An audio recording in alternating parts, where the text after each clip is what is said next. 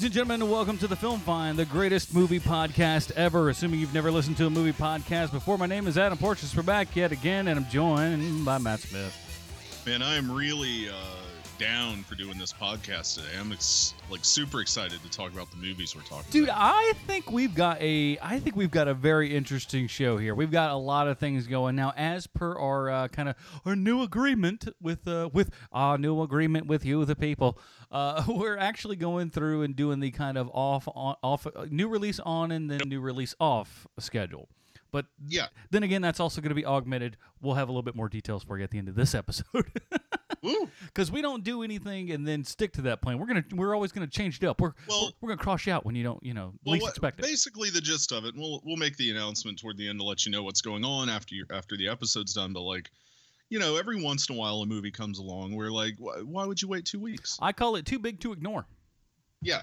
Big to ignore. The Film Find's too big to ignore. Which means we can just jump over our already made up rules and then do whatever the hell we want after that. So I'm all for that.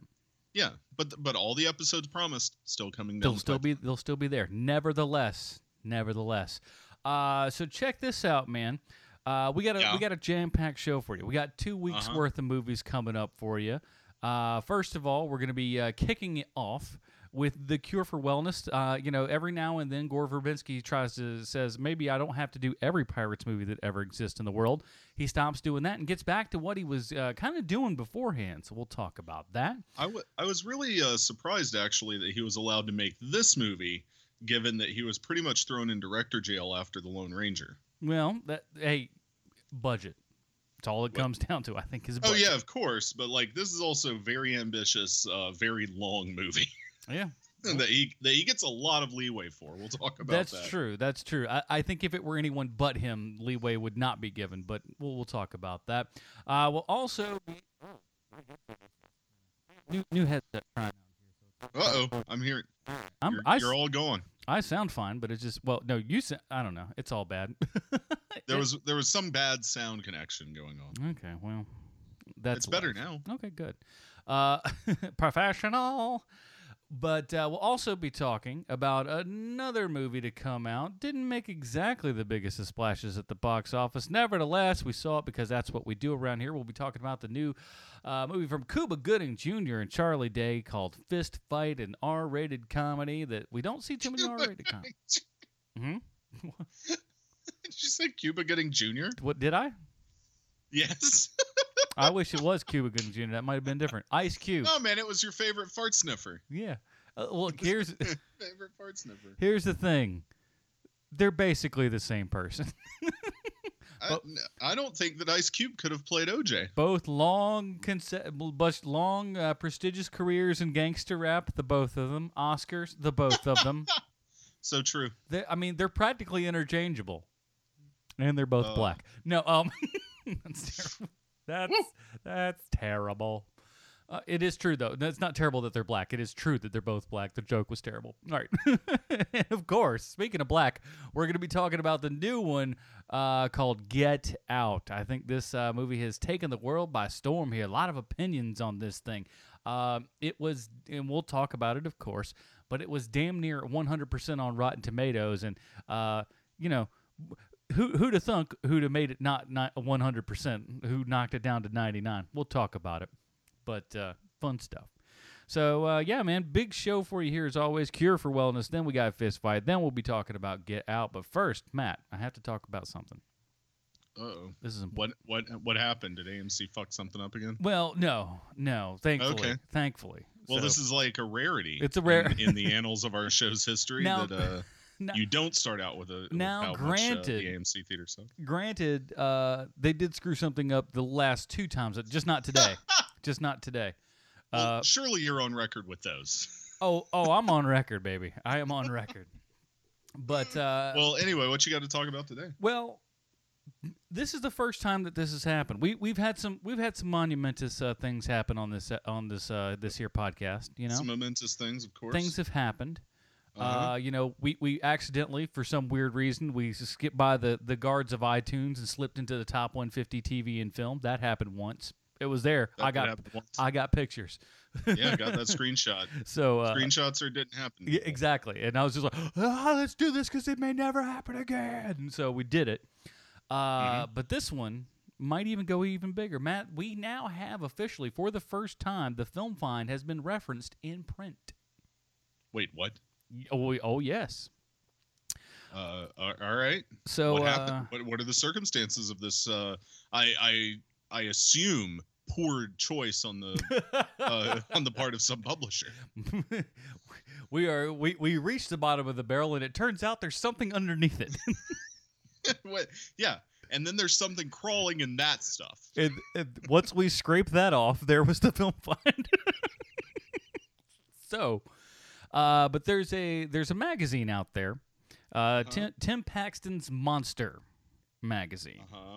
In issue 31 in November 2016, in the kind of footnotes there, we are mentioned. It's article from Stephen Bissett's review/essay, Taking It on the Shin, Hideaki Anno's, and I can't pronounce all the Japanese names. You know me, Shin Godzilla. Yep. So I did a podcast with friend Justin Mullis about Shin Godzilla a couple months back. I think back in October, if memory serves. Oh, and so I'm not in there. It's you and him. Maybe you guys should have a show. It's the podcast, man. Look, it'll drive. I'm gonna go full Trump on this. If it ain't about me, I don't give a shit. I don't care. It's not about me. Forget about it. But you're on the podcast more often than not. It's gonna drive fives of people to our podcast, man. Don't worry.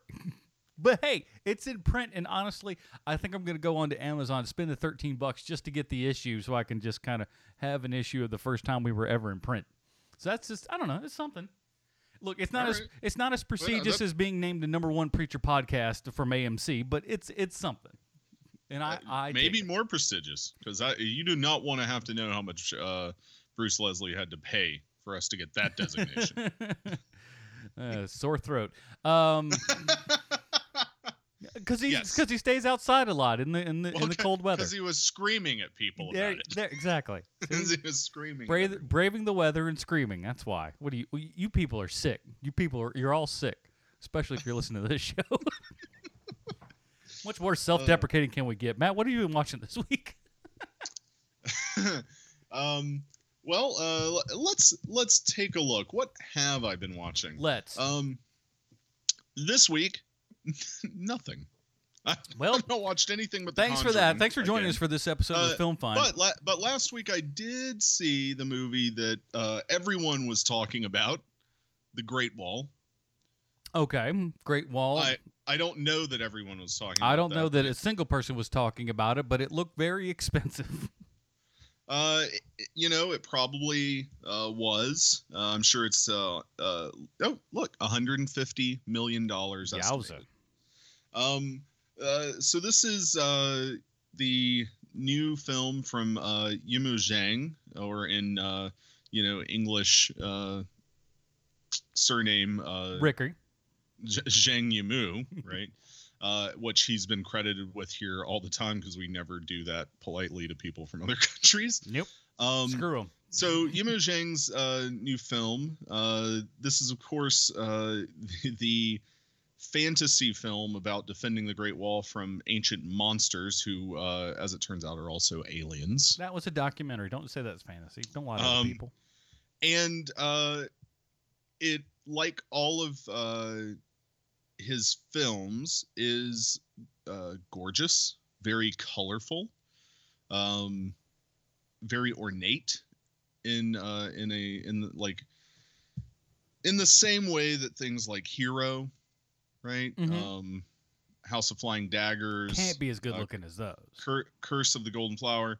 It looks very similar depending on where it is. Each kind of city and setting has its own color palette and different levels of ornate dress. And of course, all of the Chinese guard defending the wall have very specialized features and costumes based on what their role is in defending the wall. Mm-hmm.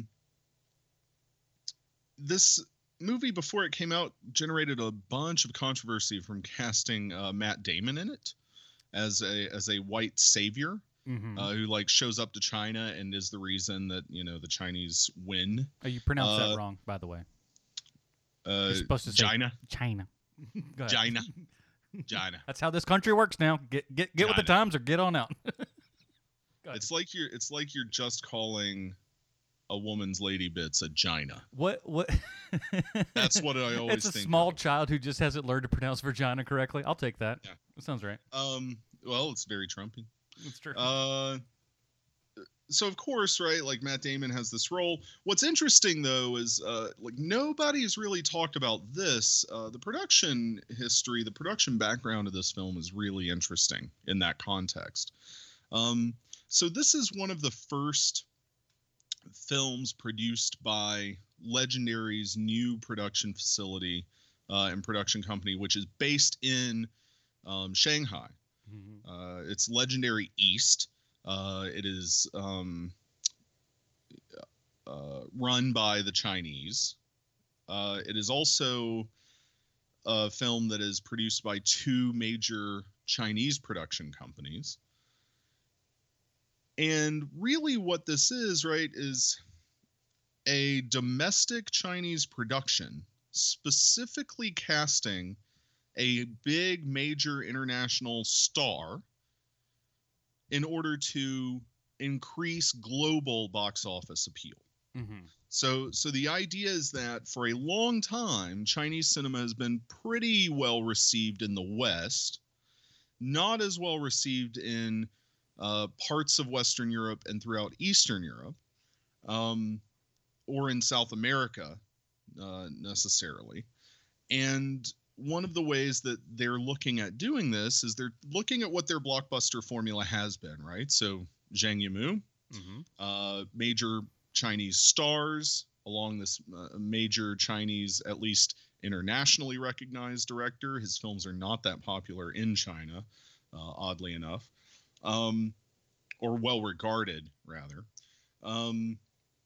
But they're taking all of these things that have been popular and have performed well internationally and positioning it in a release model that is very similar to Hollywood's release model, to attempt to kind of really penetrate the global marketplace. And I think that's a really interesting angle on casting Matt Damon here. That doesn't necessarily get talked about because of the various other issues that come up by casting a white guy in this role. All of that said, the movie itself is pretty good. It's not great. It's not Hero. It's not House of Flying Daggers, right? But it is solidly entertaining for the, couple of hours that you're sitting there in the movie theater. There are some really good battle scenes. Visually, the film is pretty breathtaking, as you might expect, given the lineage, the pedigree of the director. It did not perform too well, although it did open in third place at the box office behind two much larger domestic films, at least, 50 Shades Darker and Lego Batman, which remained at number one last week. And this week finally was toppled. Yeah. So it's good. It looks pretty. It's a solidly entertaining adventure flick. I will say this is definitely worth a rental, a Netflix. It's worth a trip to the theater if you want to see something like this on the big screen. It is a monster movie, and it does look really great on the big screen. So that's kind of what I've really watched outside of just stuff that nobody wants to hear me talk anymore about, like haunted house movies. I saw a new one where there was somebody who was haunting somebody else, and it was very, very scary. Yeah, and then there was like something from the past that came back, and it started being acted by the same people in the house in the present. And it did this right? number. Like, Ooh, very there was ghost-like. some spookaboo stuff. Boo! I was scared. What have you been watching, Adam? Not a ton. Now I just started watching a couple things on Netflix just to kind of, every now and then you're just like, I don't have the kind of brain capacity to go through and watch an entire movie right now, but I'll watch something, mindless whatevers. And I watched the new one called what is her name over here? Because it always is, it's escaping my memories. It's the new one that is essentially a ripoff of American Ninja Warrior called Ultimate Beastmaster on Netflix. Yeah. It's okay. Terry Crews is one of the kind of hosts and everything, though you do have Stallone giving the intro. I was really hoping for a more Stallone-heavy program, but looks like he's only, in the little bit that I've seen, he's only in the first episode for just a short time going, hey, this is a thing that's going on. Check it out. I was hoping he'd be there a lot more, but he's not. But Terry Crews is fine. I like the guy, but it's Ninja Warrior, but with people from all different countries and stuff like that getting involved, and you're kind of cheering for your team. It's interesting because they have like all of the broadcasters, so I guess that their smart move with Netflix is like, hey, we're going to give this out to all these other different countries and stuff, or at least sell off the rights to put it someplace, right? Mm-hmm. So they've got everybody, from I think like Brazil, South Korea, Germany, couple other places, U.S. obviously, and one or two other places. But it's interesting. It's interesting to see that, and then hear all the the other people like go nuts over their competitors and whatnot. But yeah, it's a different kind of Ninja Warrior, but also in a lot of ways seems harder than Ninja Warrior to me. But it's a nice way to waste 45 minutes of your time. But they got a whole series of it, so it's kind of fun. All right. And the only other thing really is I bought the Blu-ray of Doctor Strange, and it's pretty darn good. Watched it in 3D again. That movie still holds up amazingly well, and it is just disgusting that Fantastic Beasts and Where to Find Them won the Oscar for Best Visual Effects over Doctor Strange. That's a load of crap. I wonder if it's because the people voting on that stuff now remember doing acid and had some bad trips. No, it's all coming back to me. I don't like it. But it's so dumb to think that, because Fantastic Beasts didn't even have the best, CGI for a Harry Potter movie. Agreed. So I just thought some of it was super, super weak over there, where it's just like, that old kind of, it's the CG that you would have seen 10 years ago, where it feels like you can see the seams, if you will. Yeah. So.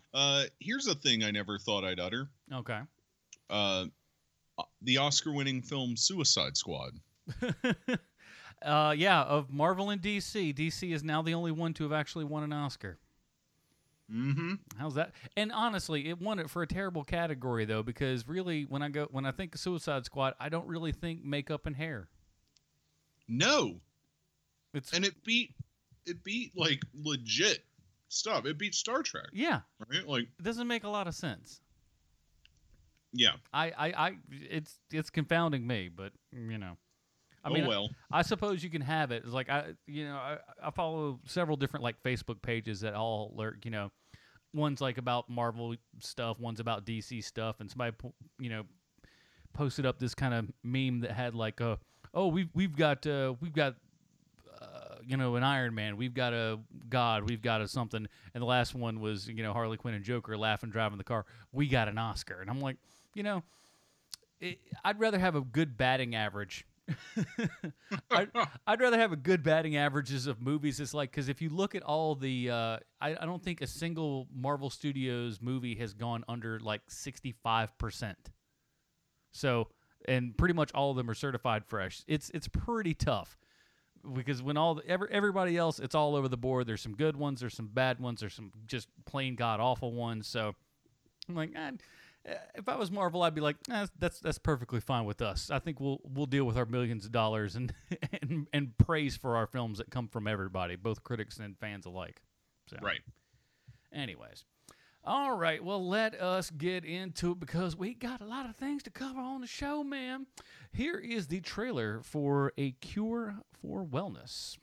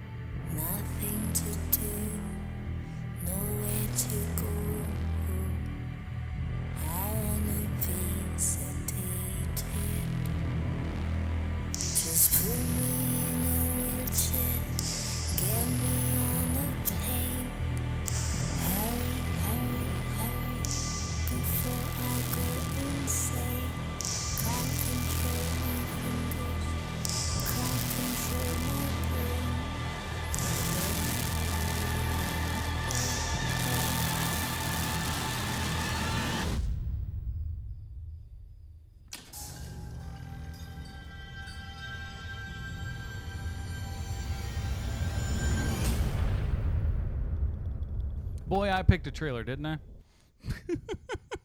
It is what it is. You know, I looked at all the other trailers before I started because I was just like, what will be the best trailer to do? And this is the only one where I just kind of sloughed it off and said, that'll be fine. Well, killing it as always. All right, here is the IMDb plotline. As we know, IMDb always 100% correct in everything they say and or do. An ambitious young executive is sent to retrieve his company's CEO from an idyllic but mysterious quote-unquote wellness center at a remote location in the Swiss Alps, but it soon suspects that the spa's treatments are not what they seem. This is directed by Gore Verbinski, starring Dane DeHaan, Jason Isaacs, Mia Goth, and more. So, yeah, man, like we said at the top of the show, Gore Verbinski, most recently, I guess, known for being captain of all the Pirates movies, yeah? And I think Matt might be gone. Hold on, I'm roaring back to life. There we go. Known for the Pirates movies. Most recently. Also, fucking Mouse Hunt. Yeah. The Ring. Yeah, that's where I was going to go. We're getting back to more of our Ring status, if you will. Yeah. We're talking like neo-Gothic horror territory here. Mm-hmm. Which I'll be honest with you, with this movie, I got a lot. This was something had it not even been by Gore himself, I think I would have gotten a lot of the same. I got a lot of the same vibe that I got in The Ring, which, by the way, I do like better than the Japanese version. I know that's an unpopular thing to say amongst horror people. I think it's a better movie. I do too, by the way. Good, because it's. So I don't know how unpopular it is amongst horror people, but I'm a horror person, and I also think it's better. I don't know. You know how some people are, though. It's just like if it was based upon like a foreign thing, they just automatically go, "Well, it was the original one, so that one's better." No, it's not. Well, those people are also like anime fans who like, I'm not saying that they're anime. What I'm saying is, like, you know, those anime fans that are always like, you got to watch it with subtitles. Yeah, you're not getting the translation. Yeah. The problem there is like the subtitle. Like, you also don't get all of the subtitles, right? Like everything being spoken is not a subtitle either. Mm-hmm. So your argument doesn't make sense. So I don't give a shit that it was an original. Just like I don't want to fucking sit down every day and watch Howard Hawks' The Thing from another world. When John even though I Carpenter's like is way that better. movie. Yeah. But I would sit down and watch John Carpenter's The Thing every fucking day. Yeah. No, so you're not wrong. There we are. Remakes can be better.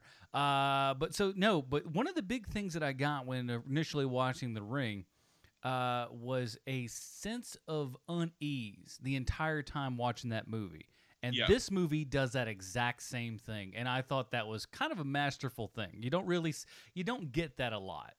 And it does it. What I think really works about how this movie does that, and like what is amazing about it pulling that off, is it does it for a long time. I mean, this movie is 2.5 hours, and really about 30 to 40 minutes from the end of the film, you know everything that's happening. Mm-hmm. You're right? Aware of all the shoes have dropped.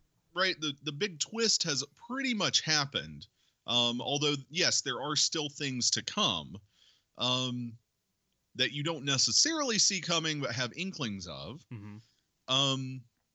But it still keeps that atmosphere and mood up past that point when you have kind of guessed or they've explicitly said what was what. And I think that's to be commended, because that's very rare. Mm-hmm. To know the thing that the movie is building toward and still building toward it, and still be kept in kind of a sense of dread atmosphere. And I think even the end can still be, you have a good idea, but could be left open to interpretation as well. For sure. We can talk about the end shortly. One of the things that I love about this movie is that it like does not set everything up as like some weird psychological thing. Mm-hmm. But it sets it up and then it fucking does it. Which I loved about it. I mean, the end of this movie, even though I've read reviews where people poo-poo it and say that it's too obvious or too literal, I think that like in this day and age, that might be kind of a ballsy move. You're right, because now this, where it could have easily gone, is into, and we won't get into super spoilers for any of these things, but could have gone, and I think would actually be because they're the same yet different types of movies in a lot of ways. Shutter Island. This could have gone easily a Shutter Island route, which Shutter Island, Caligari, right? Because they easily sprinkle it on that there might be something along those lines there. But and that's what's nice is that you question. You're just like, is this what's happening? Is it not what's happening? It also kind of keeps you on your toes the entire time, and it feeds you just enough information. It never feels like it's really spoon feeding you anything, right? It's not directly just going, here you go, baby Burr. We get to tell you everything, so you dum dums can figure it out. It gives you little bit by little bit, and assumes that you're smart enough to figure out what's going on, and smart enough to also start questioning things and going, I wonder if that doesn't seem right, but it might be this over here. No, that might be too easy. But what about this thing? And how does all of this stuff kind of operate and stuff? Who's in on stuff? Do they know more than they seem that they know, or do they know less? Is it all just, there's so many questions that you end up asking, and that's what kind of keeps you engaged throughout a 2.5-hour running time for a movie like this, which is almost unheard of. Yeah, I mean that runtime is itself impressive, because there are a lot of times, I mean, I felt the movie was we talked about this before hitting record. You feel the movie moving beyond the point when like it could end. Mm-hmm. I felt like an hour in, I was just like, oh, well, we're going to start wrapping this up. Because I figured, I didn't look at the time. I was like, oh, this will be like an 1.5-hour movie. It felt like about an hour went by. I go, oh, they're going to wrap this up, and then we'll have a nice little neat ending here. And it went on for double that time. Yeah, well, and while it did that, I personally did not feel like it was that long of a film. No, and again, I mean, it is noticeable, but it's not like oh my god, this is taking for fucking ever kind of feeling, right? You're not slogging through it. It's more like I likened it because about 3/4 of the way through the movie, I was like, this thing, because not necessarily because of the length, but almost because of how long it is and how it's telling its story, could almost be like a little mini series. Yeah. You could do 3 45-minute series on this, and and it would have been just as effective, I think. I think so. But I'm glad it's a movie. But you're right. It never seems like, how you binge watch some TV or something. Fucking Iron Fist is coming up soon. We'll all watch 4 or 5 episodes of Iron Fist in a row, and you won't just go like, oh my god, it's taking so long. You'll just enjoy the hell out of it. And this is the same way, I think. Yeah, I think so as well. I mean, it really gets a strong gothic atmosphere going. Yeah, I think it's pretty fucking great. Yeah, I don't know.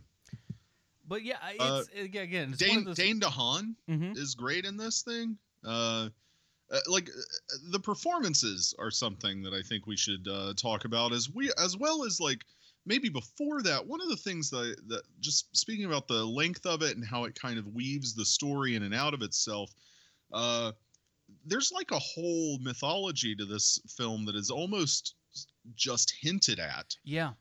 With the townspeople. And that sojourn where he takes what's her name? Hannah or some shit, right? Mm-hmm. Takes her down to the town to have a beer, but really is trying to escape the institute. All that stuff's really fascinating. Yeah, I want to know more about how that town works and what their actual relationship, working culture is like to this facility. There's obviously some animosity, but also deference to, the doctor who runs it. Yeah. And I'm just very curious about all of that. It is bizarre because they as they're going up there, they clearly have disdain for people that are going up to the place and disdain for what kind of goes up on the hill, because they seem they're the betters up there, and they're kind of down here in the valley, suffering, I guess, or whatever. But it's all modern day, by the way, for everybody that think about it. Yeah. But they're down there, and they're kind of not doing so well. But at the same time, while they still kind of pick on these people when they come back down and everything, you know, like you said, when the doctor and everything comes in, everybody also kind of ships and shapes up a little bit. They're just like, oh, well, we got to let them do their thing. It's also like they also kind of know their place. But you're right. There is kind of a big backstory here that it's great because we don't exactly know. And I think that's something that kind of adds onto there. It does leave you wanting to know, but not wanting to know in the sense of, boy, they left this stuff out. What a bonehead move. More just like, oh, well, that's something that's really interesting. I think about that relationship. It's something to take home with you, if you will. Yeah. But I gotta say, I don't think I love the movie, but I really liked it a lot. I liked it for what it did. I agree. I liked it a whole lot. It's not perfect, but I did really enjoy myself with it. And I kind of want to talk about that ending a little bit. Well, we may talk about that because I know we're going to have to talk about Get Out's ending in the after show. So yeah, that's fine. But no, it's really good, and it's a Gore Verbinski movie, so it looks beautiful. It's really, really well shot. The guy has a technical skill with filmmaking as well as an eye. Mm-hmm. So it's really nice looking. And it kills me because, man, do I want to see. I still wish it could happen one day of him doing a BioShock movie, because if anybody could do it, I think he would actually bring a really good, interesting take on that movie. Yeah, well, in a way, he does have a take on it in this. In a sense, like that's what I'm saying.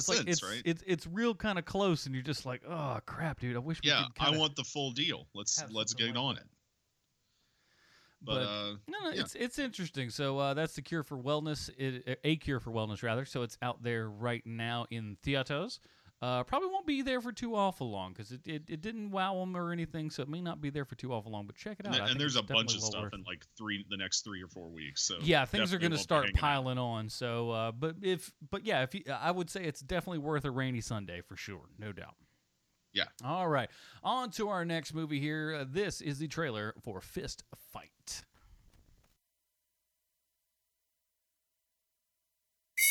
What the fuck is this? Is this a practical joke?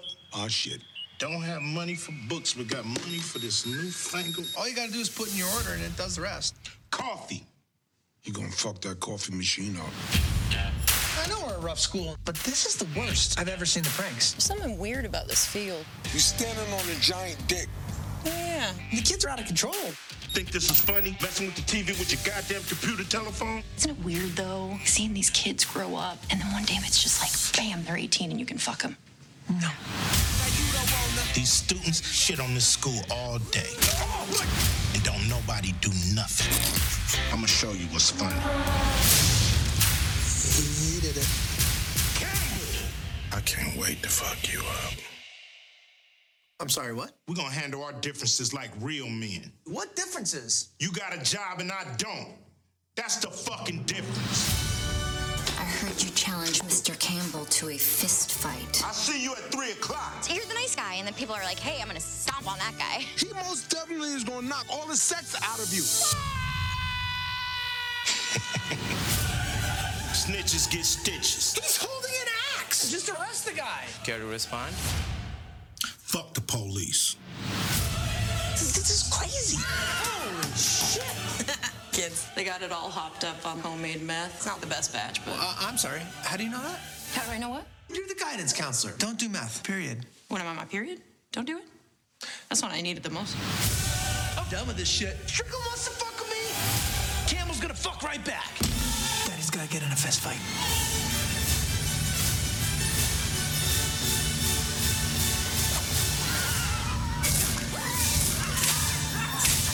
Fucking little motherfucking sons of bitches. This shit is getting violent. I look like a fucking minion. Alrighty, that was a trailer for Fist Fight, our next new release review. Here is the IMDb plotline, simple and sweet. When one school teacher gets the other fired, he is challenged to an after-school fight. As the term fist fight, as the title tells you. It's directed by Richie Keene, starring Ice Cube, Charlie Day, Tracy Morgan, Julian Bell, Dean Morris, Christina Hendricks, Kamel Giangiani, and more. Yeah, basically everybody who's not in the Apatow crowd. The non-Apatow crowd. Yeah, like if you're not in the Apatow crowd or like the Amy Poehler verse, you're in this movie. Yeah. And you were probably also in Office Christmas Party. True. Here's the thing, man. I'll be honest. I like most of the people that are in this movie. I don't think I like this movie. I don't think this movie is good, but I enjoyed it a lot. And I laughed my ass off. And I was also in a very packed theater, so it was fun to see with a lot of people. Yeah, I went on an early morning thing. There were not a ton of people, but it was. Here's the thing.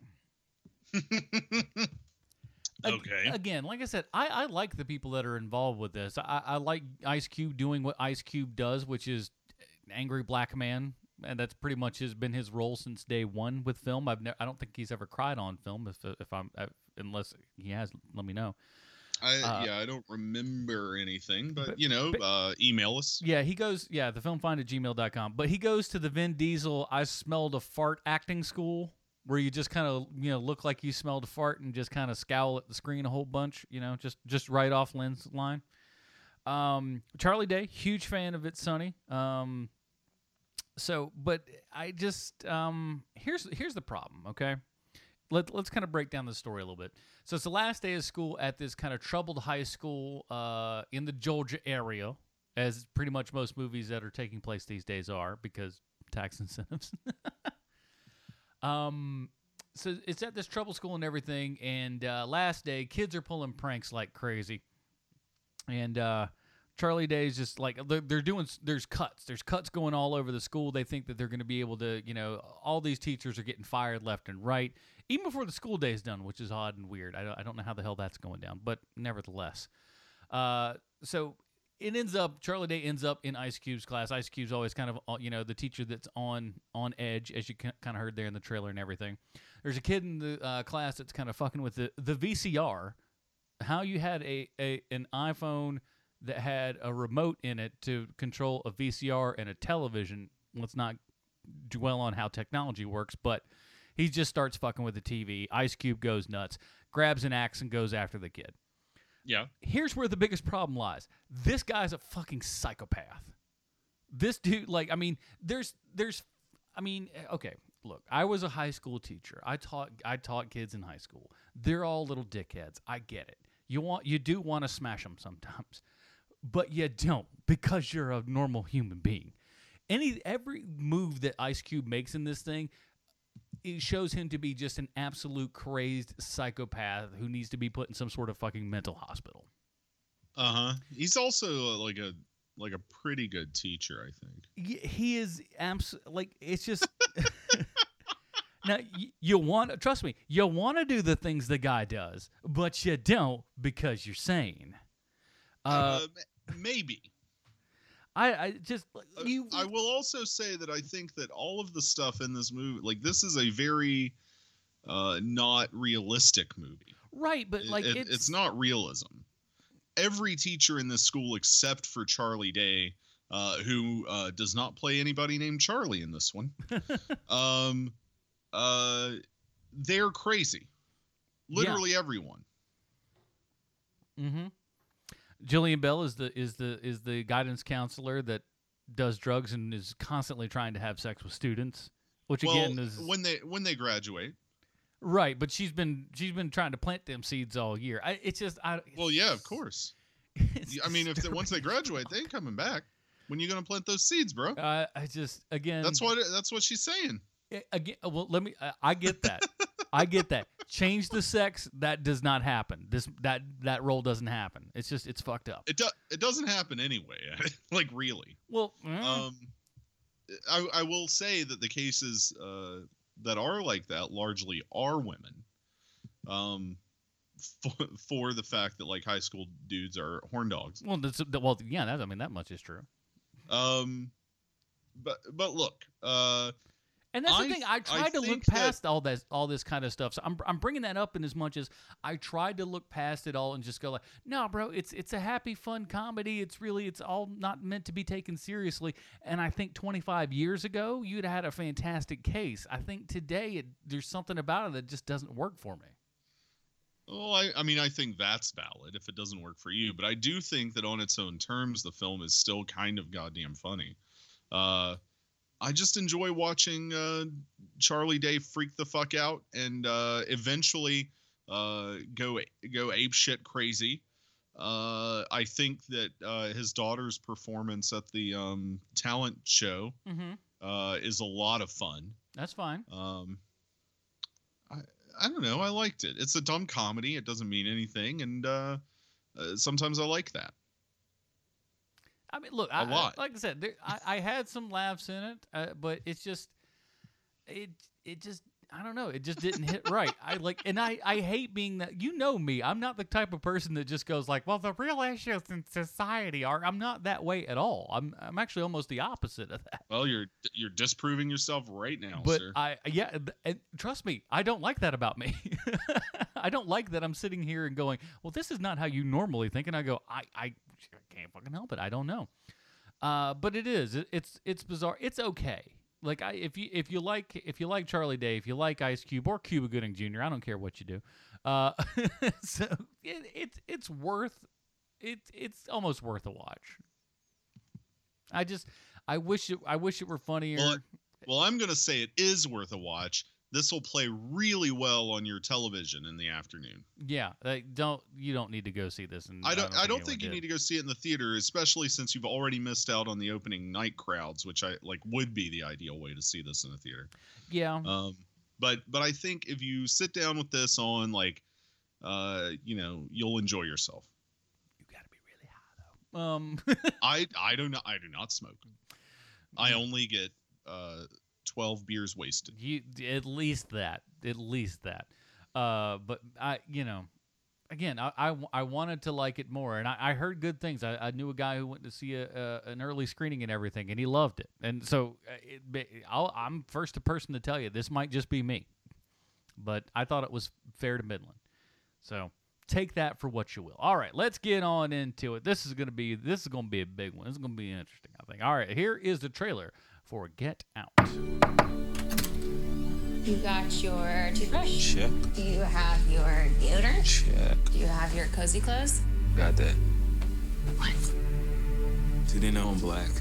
Should they? You might wanna, Mom and Dad, my black boyfriend will be coming up this weekend. I just don't want you to be shocked that he's a black man. I ain't never seen you like this before, bruh. Meeting families and taking road trips. Don't come back all bougie, man. Come back, got your damn pants up to your damn stomach.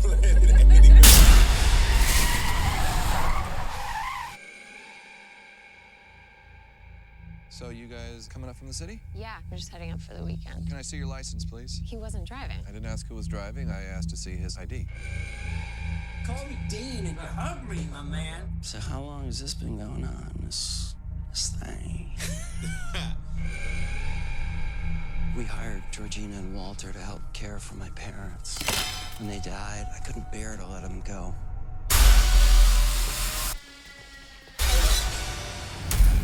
Do you smoke in front of my daughter? I'm gonna quit. She'd take care of that for you. How? Hypnosis. I'm good, actually. Are you ready for this? I'm back in the beat. So look, I go do my research. Apparently, a whole bunch of brothers been missing in this suburb. But it's cool. Bro, how you not scared of this, man? Good to see another brother around here. Chris was just telling me how he felt much more comfortable with my being here. Get out. Sorry, man. Get out! Yo! Rose, we gotta go. Is everything okay? Rose, the keys. Just get the keys. I don't know where they are. Rose? Sink into the floor. Wait. Sink. Mine is a terrible thing to waste. Terrible thing to waste.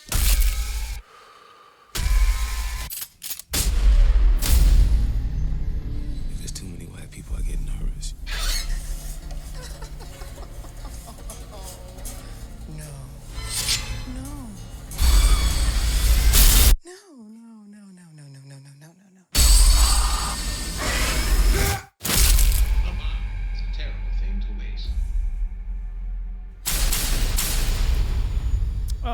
that was a trailer for Get Out, our last new release review of the week. IMDb plotline, another simple short one.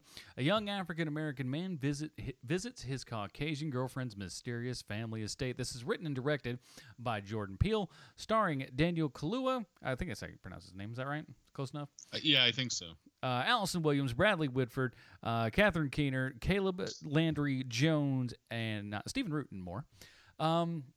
So yeah, man. So Jordan Peele, half of the Key and Peele family, as everybody knows. Big fan of those guys. Big fan of Keanu that came out last year. Mm-hmm. And so interested to see him making his directing debut, and it is not a comedy. There's a couple of funny things in it, but by and large, this is a kind of let's call it a horror movie or suspense movie at best. It is very much a horror movie. Yeah, very much so. So this movie was at 100% until Armond White came along. What a fucking douchebag! And Armond White, first of all, in a trolly way, I do like Armond White just being like very, like, even though I don't agree with most of what he ever says, there's just something about me that also likes a contrarian that kind of just goes. Well, he certainly is that. I mean, let's not forget that he said that I now pronounce you Chuck and Larry. What was an American masterpiece that deserves more recognition. Well, so we can't be right on everything, I guess. No, all I'm saying. So, but it, up until then, but hey, sometimes he's right. 12 Years a Slave was overrated. But this movie got a ton of great reviews. And I want to talk about this before and maybe this can actually lead into the review. I'll see what you think about this. Okay. I want to go right off the bat here and just say, for the record, I like this movie. I like this movie a whole bunch. Had a great time at it. So now you're gonna shit all over it. I know how your setups go. No. Well, I just have it's a question. It's a question, and I don't even think that I have a right. I don't even think I have an answer. But it's something that I'm posing to other people that, and you're the only one that I think would at least have the balls to probably try to give me an answer. Okay. Okay. All right.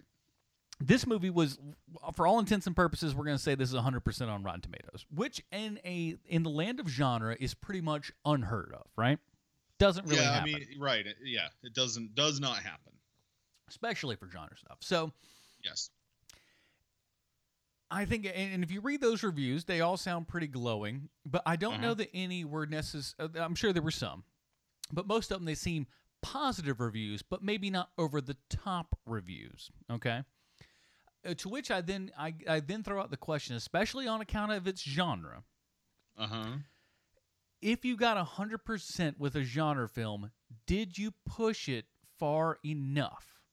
Because I feel that there's some, and again, this is all just hypothetical stuff. And again, I like the movie, but in genre stuff, it feels like almost like people. There should always be a group of people that just are not gonna like it because you did something, because you pushed some buttons, because you pushed some boundaries a little bit further than what they needed to. Yeah, I think this is fairly straightforward, And again, I don't think it's this, but again, I have to preface this stuff because I don't want to make it sound like this is what I'm implying here. Okay. But let's wind the clock back. We just finished up our Academy Awards, right? A couple years back, the best picture was Crash. Crash is a terrible fucking movie. It's absolutely awful, but that was one of those things that I felt that if you did not vote for this movie as Academy member, you're a racist. So it's part of me also thinks like, hey, while this movie I don't think directly has to deal with a lot of racism. You're dead wrong. You're dead wrong. I may be. I'm throwing it out there. That's what I'm saying. One, they're not the like shitty Academy politics. Like, sure. Like Crash won for a certain. It was a certain type of liberalism that pushed it over into the Best Picture winner, but it also was like in many ways a fairly traditional Hollywood movie doing that sort of thing, and the Academy loves that shit, right? True. I don't think that's the case with this film because here's the thing about it. It is almost, and I'm not saying it is almost a pitch perfect horror film. It's pretty close. right? Like it's not quite, because I don't think you can do that. I mean, there are very few that even come closer than this movie does. It is very much what I would consider a perfect horror genre entry. I do think that it pushes the genre. I don't think that it necessarily pushes it in the ways that many people think the genre should be pushed. Okay. Right? Like, it's not overly explicit in a lot of ways.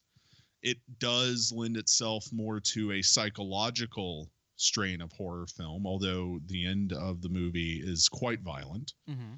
In almost a similar way to Django Unchained, right? To say that without spoiling things, right? Like, it inverts the classic setup here, which is that there's a last black man as opposed to a final girl, right? Getting the vengeance. So that's not really a spoiler. It's just the formula is switched. I do think that it pushes the genre in some needed directions. One is racial diversity. And kind of picking apart some of the inherent anxieties that are in a lot of horror films and centering them in a very particular way. Does that mean that race is first and foremost something that is on a reviewer's mind when they're watching this movie? Of course. But I think to say that it shouldn't be, or that it's perhaps giving a like too strong of an influence, almost dismisses what the film does with questions of race, which is to push on the genre a lot in very pointed ways, very savvy ways too. Like Jordan Peele clearly knows a lot about, for example, the Italian giallo film. Okay. Right? Like Argento and Bava, he's watched that stuff. Right. He's watched the psychological thrillers of the 60s, stuff like Polanski's Repulsion, Rosemary's Baby, The Tenant, The Stepford Wives. Which, and Rosemary's Baby and Stepford Wives were two of his, he admits, are two of his main influences. Right? Yeah. And it is also just like a genuinely funny movie in a lot of ways. Like it functions as a really dark satire, in addition to the horror component, but it never feels like it's a comedy. Right? I mean, a lot of the stuff comes from the interaction with Chris and his buddy that works at the TSA. Right. And that stuff is all genuinely hilarious. So I don't know that I could chalk up the Rotten Tomatoes critics ratings that way. Although I do think that race is playing a weird role in how audiences are viewing this, which maybe accounts for some of the disconnect between the critical score of 99%, minus Armand White, who, I almost don't. He wasn't counted on Rotten Tomatoes for a long time. Yeah, they kicked him out. Once he got kicked off of whatever his big thing was. Yeah, he was on a paper, and now he's in National Review, whatever that conservative. Somewhere much less prestigious. Oh yeah, and now he's over there, and he's back on, of course, because he put in the time, was able to resubmit that he had, the amount of reviews. And, it is what it is. But you look at the user reviews, and they're hovering, last time I checked, somewhere around 89%, which I think is pretty typical for something that gets rated this highly. I mean, it's you know strange. What I mean, though? Yeah, it's strange that it would, but yeah, and the odd part is if and indeed there was, and I'm not saying that there was, but if any of my theory kind of actually did play into place, there's also some fan stuff that goes on the opposite direction. Whereas this is stupid white people are saying that, hey, this is an attack against white people, which it's clearly not. It is in a way, but it's it's not. I mean, it's a pointed mockery of culture. To a degree, yeah. In a way that it should be mocked.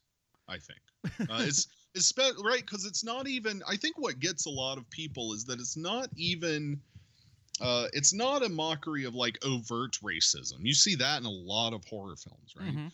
But what it is a mockery of is a certain strain of liberalism, and I mean this in like a sense of like educated whiteness that is not necessarily political in any sort of way, meaning liberal or conservative, but a form of white liberalism, where there are all these microaggressions, right? Like people reacting to your presence in a certain way, Mhm. or saying things in a certain way, like the dad does. Yeah, you just hear in the trailer there was like, how long has this thing been going on? thing, It's just like, right? You wouldn't say that to a white dude. No, of course not, right? And then so it's chock full of that stuff, and I think that makes that can make white people, and I know this because I'm fucking white. What? Right? Yeah, what?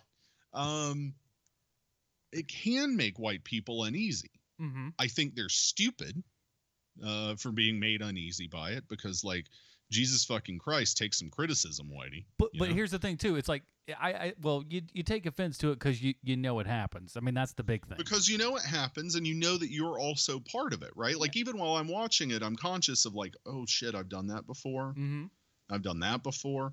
And we talked about this with Selma too, right? Like you're just conscious of this shit while you're watching it. Like, oh, I've fucking said that sort of thing, or I've thought that sort of thing, or I've asked this stupid fucking question before. And some people cannot deal with that. I will also say the most hilarious part of people being outraged, white people being outraged at this film, seems to also have to do with the ending. At like how things play out, Mm-hmm. and specifically audience reactions to that stuff playing out, which I find even more hilarious because, if you expect a largely African American audience in the movie theater to not cheer their asses off when the black protagonist, who has been psychologically and somewhat physically tortured for the last 60 minutes in ways that they personally recognize, right? Through all these microaggressions. If you expect them not to cheer when he fucking kills all of them, you are out of your goddamn mind. I know that you didn't come in this like expecting Django Unchained, but you goddamn sure should have. But that's the thing too. It's just like, and at the end for me, it's just like, they race, they could be any race, and they're still a villain. They're still such a horrible villain. They're still villains, right? Yeah. Like if you're not cheering for this guy killing all of them, you're out of your goddamn mind. Because these are people who are doing terrible things to people, and it's just like you should be happy that these horrible people are getting their comeuppance. It's kind of what should happen in any film, no matter what the race. Right, that's the formula of it, right? Yeah. But because it's flipped, these dumb motherfuckers get all pissed off that people are happy that this guy's killing Whitey. And you know what? Like, I ain't got time for that shit. I'm gonna laugh at you and move on. Now, granted, because I was cheering my ass off too. Like that was good. Yeah, it was good. They were good kills too. But at the same time, there's been a large trend on Twitter of people on the opposite side of the spectrum as well going, I told y'all Whitey is the worst people in the world. Thank God we really are starting to kill white people in movies. I mean, there's some pieces of garbage that are doing that at the end of the spectrum too. Both sides are wrong. I think where that comes from is also a place of truth, right? Like we have been killing black people in film since the goddamn beginning. They were the original feature film villains. Right. My point is people that are saying, hey, we should do this stuff. I mean, and there is. I've seen it on Twitter. People that are saying we should do this shit in real life. That's my point. There are also people on Twitter who say, like, awful shit about minorities all the goddamn time. No, I'm not saying... Look, I'm not giving other people a pass. Does that mean, like, I should take their fucking, like, account into consideration? No. I'm just saying. I'm just saying that there's multiple things. That's all. People who get pissed off about people saying that sort of stuff, like you should get pissed off about people saying that sort of stuff, but you also have to understand that like a lot of times that shit is just people who cannot process what their thoughts are about something, and it manifests in this awful fucking way. I think you just got to move the fuck on. I think that's true about all sides. Take care of them once it starts to like become a thing. You fucking put the foot down. No, right? agreed. Yeah, I don't know. Yeah, you're right. Most of the people that do have that kind of crazy kind of lash out thing are people that just, you're right, can't really express themselves properly. But you know, like I say that shit all the time, right? Like every time a black kid who's unarmed or a black man or a woman is unarmed and they get shot by the fucking cops and there's a demonstration, right?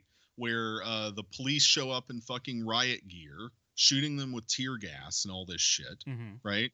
And like, they're just marching, right? They're just trying to have a demonstration. You show up for a fucking riot, and then it turns out there is a riot. I say every single time, like, you know, I can't believe that that minorities haven't burned this entire fucking country to the ground over the last 250 years, quite honestly, right? I don't understand how they fucking put up with that shit. Yeah. So you know, I know what they're saying because I fucking think it too, and I'm fucking white. Potentially a rapey part of my family's ancestry is not white, but I'm white as shit, right? Like I don't get away. I don't claim anything. And even I think like, well, you know, maybe we should fucking have black people kill more white people in movies. maybe I'm we thinking fucking should. I'm just thinking of the Cartman quote. It's just like, that makes me 1/16. I can't even do it. It's just, all right, I quit. Just Cartman talking about his family lineage, just trying to come off as not racist. But no, look, it's a good movie. It's done really, really well. Again, I know coming from this guy who's, you know, proven time and time again throughout, you know, the television and movie stuff, he's got an eye. He knows what he's doing. And this is a guy who's clearly, like you said, has kind of studied genre stuff over the years and whatnot, and has really taken a lot from it, and structures this thing pretty well. It's again, I don't go so far as to say it's fantastic, but it's really, really, really good, and definitely worth a watch. Yeah, I think this might be the best film I see all year. We'll see how that pans out.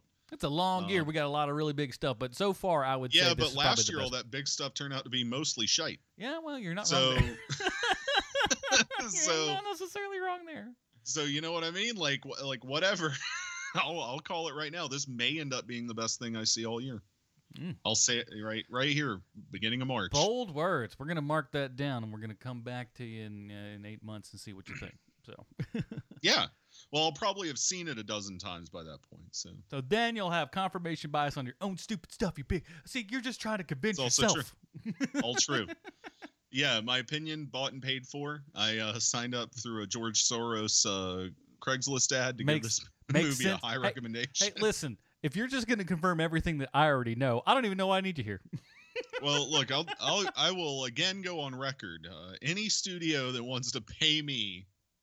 Yeah, we have been quite outspoken in as much as we'll take money for no reviews. Scruples about this. I will be a fucking walking billboard of opinions. You know, it's you know, the filmfind@gmail.com. Starting rate is $1,500 a week. I'll sell out for that, at least right now. I'll sell out for that. And now, granted, over time, dude, that's $30,000 a year for just or $70,000 a year for just fucking saying some bullshit on a podcast. We'll do it once a week. I'm already doing that for free. Paramount, give me that $70K. I know. I'll say whatever the hell you want. That's more than I make. That's more than I'll make full time once I have my goddamn degrry. Yeah. Let's do this. Give me that $70K. Reach out, filmfind@gmail.com. Yeah. See those other guys. They won't sell out their stuff. We'll sell it out in a heartbeat. No, man. I will Devin Faraci all more than. I mean, sell out, not sexually assault you or harass you. I will grab you by the pussy for $70,000 a year. No, I'm not going to trump you. Good for Lord. $70,000, I will let you have your way with my slip a digit my podcast. Slip a digit on the podcast, will you? All right. So that is it. We're gonna do so next week. Let's talk next week. I think we're gonna put out our regular kind of episode, right? I think that's what we discussed. Put out. How do we want to do it? I think what we're doing is because we don't want to let Logan linger too much. Don't want to let Logan linger. I'm going to come on and do Logan with you guys at Here Movie Podcast. That's what it's called. And we're going to drop that one in this feed next week. Just so you guys will be able to get some of that. And you'll get a little bit of Matt. You get a little bit of Matt juice in your in the HMP, and a little HMP in your Film Fond juice. Yeah. And that will be what happens next week. And then the next week, we'll come back and do an all-new episode. And then after that, we'll get back on the Invasion of the Body Snatchers and shit like that. The first up is the documentary, right? Yep, we got the documentary entitled "Beware the Slender Man" that is out on HBO right now. Check it out, man. It's a very interesting flick, so get caught up on that. You got plenty of time. And our episode will drop for that in a couple of weeks. Yep. So we'll do all that kind of stuff, man. So we keep them busy. We're keeping it on time. And sorry that the show, like the Throw Mama from a Train, I don't know what the hell went down, but it didn't go up early enough like it should have. Thanks to I forget who messaged me on the tweets there, but told me we need to put that up there. But it's up. So it's there now. Something happened. Sorry. Something weird happened because It is still not on the blog though. Tumblr's been fucking up like a motherfucker. I don't know what's been going on over there. I blame Tumblr on that. All right. But we'll do all that kind of stuff. Stay tuned, everybody, because we're going to talk some spoilers for Get Out, and then because I think that's the one that most people have seen, so we'll start with that one, and then we'll do another little bit of spoilers there for Cure for Wellness. So hold on. We'll be right back.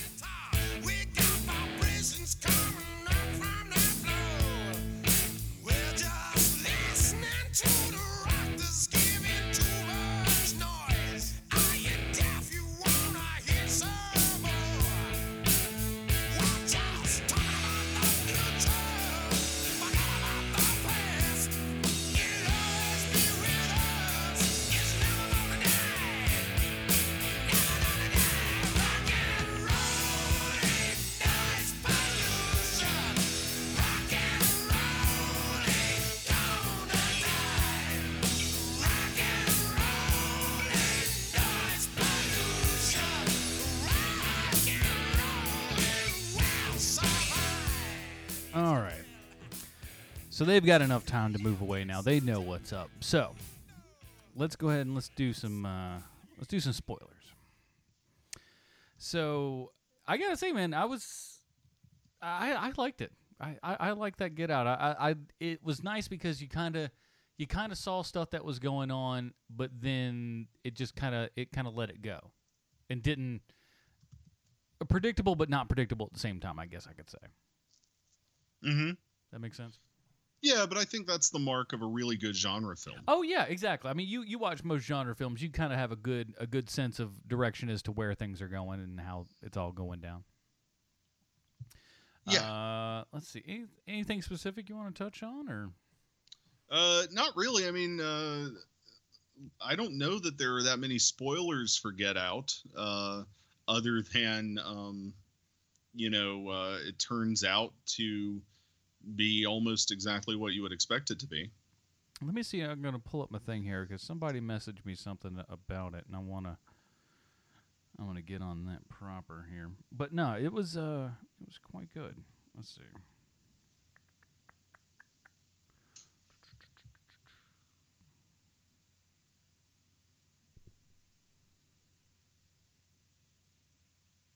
I forget. Somebody's messaged me somewhere. It was on something, but So I will say, I don't know. I was surprised because I didn't know much about the movie going in, and Stephen Root was a nice surprise.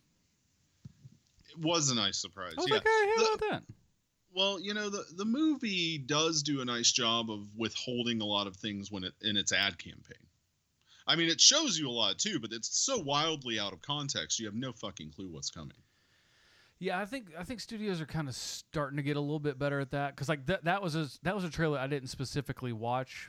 I watched obviously the full trailer later which was not the one we played in the show, Sons of Bitches. Sometimes you just should pick the second trailer and not the first one, because the first one's usually not plot intensive. But it was really good. Oh, I forgot to say, because I feel it needs to be said. It needs to be said a whole hell of a lot. There is Allison Williams. Holy cow! Well, yeah. That chick is attractive. I forgot to say this. This is very important in my opinion. Check this out, dude. What did you think of Caleb Landry Jones, her brother? What a weirdo. You know who? I mean, he's good. He's good. But tell me he doesn't, like, as far as acting goes, not far in the looks department, as far as acting goes, that kid is doing an amazing young Brad Pitt. Next time you watch it, watch what he's doing. It's very Thelma Louise, very there's a little bit of 12 Monkeys in there, very much a little Brad Pitt going on, and it's good. I like it. Yeah, he's good. I get that. He's too skeezy to really bring Brad Pitt to mind. I just meant from an acting standpoint, not from a I get you. But yeah, it's there. But I was just like, that's damn impressive. Armond White's a jackhole too, because he's just like, well, we see the guy at the beginning that gets in there, and then that plot goes nowhere. I'm like, who do you think the brother, motherfucker? Who do you think that dude is that we see there later? In fact, you mean when they have a line about shit when Stephen Root's on the goddamn TV and he says, what's her brother's name? Caleb, something like that. Yeah. And Stephen Root says, Caleb's methods of procurement or something like that, or no, it's Jeremy, right? Jeremy's methods are a little too brutal for my taste. I think that she does better. Yeah. Right. That was because he's fucking like reading Armond White's review and seeing shit like that in it is just like, oh my god, you didn't even watch the movie, this bro. Fucking movie. Yeah. I will say this: the thing that I thought was to me was the biggest oh shit was him going through the shoebox and seeing all the dudes. Yeah. That was oh my god. I got a funny fucking crowd story about that moment. Oh yeah. That's the second time that little door in the bedroom's been open. Mm-hmm. And this is also a thing in horror movies, these little doors in rooms. Mm-hmm. And this, when he stared at it that time before going over to it and opening it and seeing the shoebox, this guy sitting down the row from me who had been having a blast the whole fucking movie. He just goes, "Oh no, you stay away from that little door, man. You don't go to little doors." Really fucking loud. Doors. And I was like, right on. You don't go to little doors.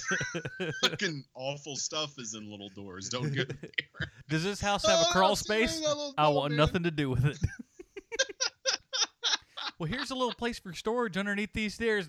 You moved me on to another house. Which other ones are we looking at? Because I don't want no little doors in my house. No, sir. But he said it loud as shit. It was funny as hell. Yeah, man, this movie is so good with a crowd. Mm-hmm. Get Out is amazing with a crowd. It pays off in dividends seeing it with a shit ton of people. And I got to tell you, this movie is making a boatload of cash. Yeah. I mean, they shot it for virtually nothing. Blumhouse, baby. I don't know how we didn't mention that. Yeah, $4.5 million. Okay. Domestic gross so far is 42.5. Crazy. Not counting today. When we went last night, right? Tuesday night, it was a 9:00 show. The theater was almost sold out. Crazy. I'm not exaggerating. Almost sold out on a Tuesday night at 9:00. And again, I also think this also goes into our thing of what we've kind of said for a lot of movies, especially some of the dramas that have been going on lately, and we'll have another one coming up with higher end people later this year. The black audiences want to see these movies, man. They do. Oh no shit, man. They want to see these. They will go to see them. You just have to make them. Well, and general audiences too, right? General audiences too, for sure. Like all of that stuff, like When the Bow Breaks, that sort of stuff. Yeah, there's that kind of garbage. The Perfect Man or whatever it was. With wasn't Mike Coulter? Was it in that movie? No. It's It's the dude we always confuse him with because they're bald, muscular black dudes with goatees. Exactly. It's like they'd be stunt doubles. It was the guy that was in the Resident Evil movies, right? Mm-hmm. That was in that one. Anyway, I forget his guy's name. Like those movies, the one with Katherine Heigl coming out, right? Morris Chestnut. Yeah, had Morris Chestnut, right? Those movies do really well with like female demographics in particular, and with African American demographics across the board.